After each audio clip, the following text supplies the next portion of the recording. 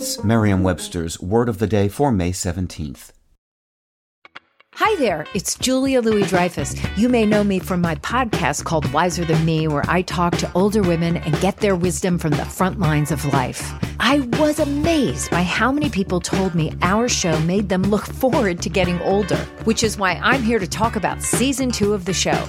Sally Field, Billie Jean King, Beverly Johnson, Ina Garten, Bonnie Raitt, just to name a few. All hail old women. Wiser Than Me Season 2 is out now from Lemonada Media. Today's word is rarefied, spelled R-A-R-E-F-I-E-D. Rarefied is an adjective. Something described as rarefied is understood or appreciated by only a small or select group of people. The word is a synonym of esoteric. Rarefied can also be used technically to mean being less dense, a use that is typically applied to air that has less oxygen in it because of high elevation. Here's the word used in a sentence from The Week by Alexandra Zagalski. Quiet luxury fashion is on the rise, helped by the unbranded stealth wealth styles favored by the Roys in HBO's hit TV show Succession, and the louche yet elegant looks donned by Gwyneth Paltrow during her now infamous ski trip trial.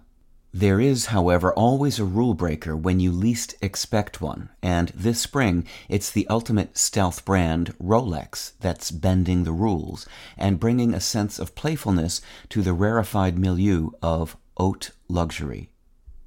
In the upper reaches of Chomolungma, known more familiarly as Mount Everest, the air is so rarefied, so much less dense than at lower elevations, that most climbers use supplemental oxygen in order to successfully complete their climb. This sense of rarefied, a word that comes from a combination of the Latin words rarus, meaning thin or rare, and facere, meaning to make, has been in use since the 1500s. A second figurative sense of rarefied developed in the following century to describe things that can only be understood by a small or select group, that is, one thinned from the majority of people by dint of their unique experience, expertise, or status. It's this sense that we use when we say that to successfully summit Mount Everest puts one in rarefied company. Just over 6,000 people have made it to the top. With your word of the day, I'm Peter Sokolowski. Visit Merriam-Webster.com today for definitions, wordplay, and trending word lookups.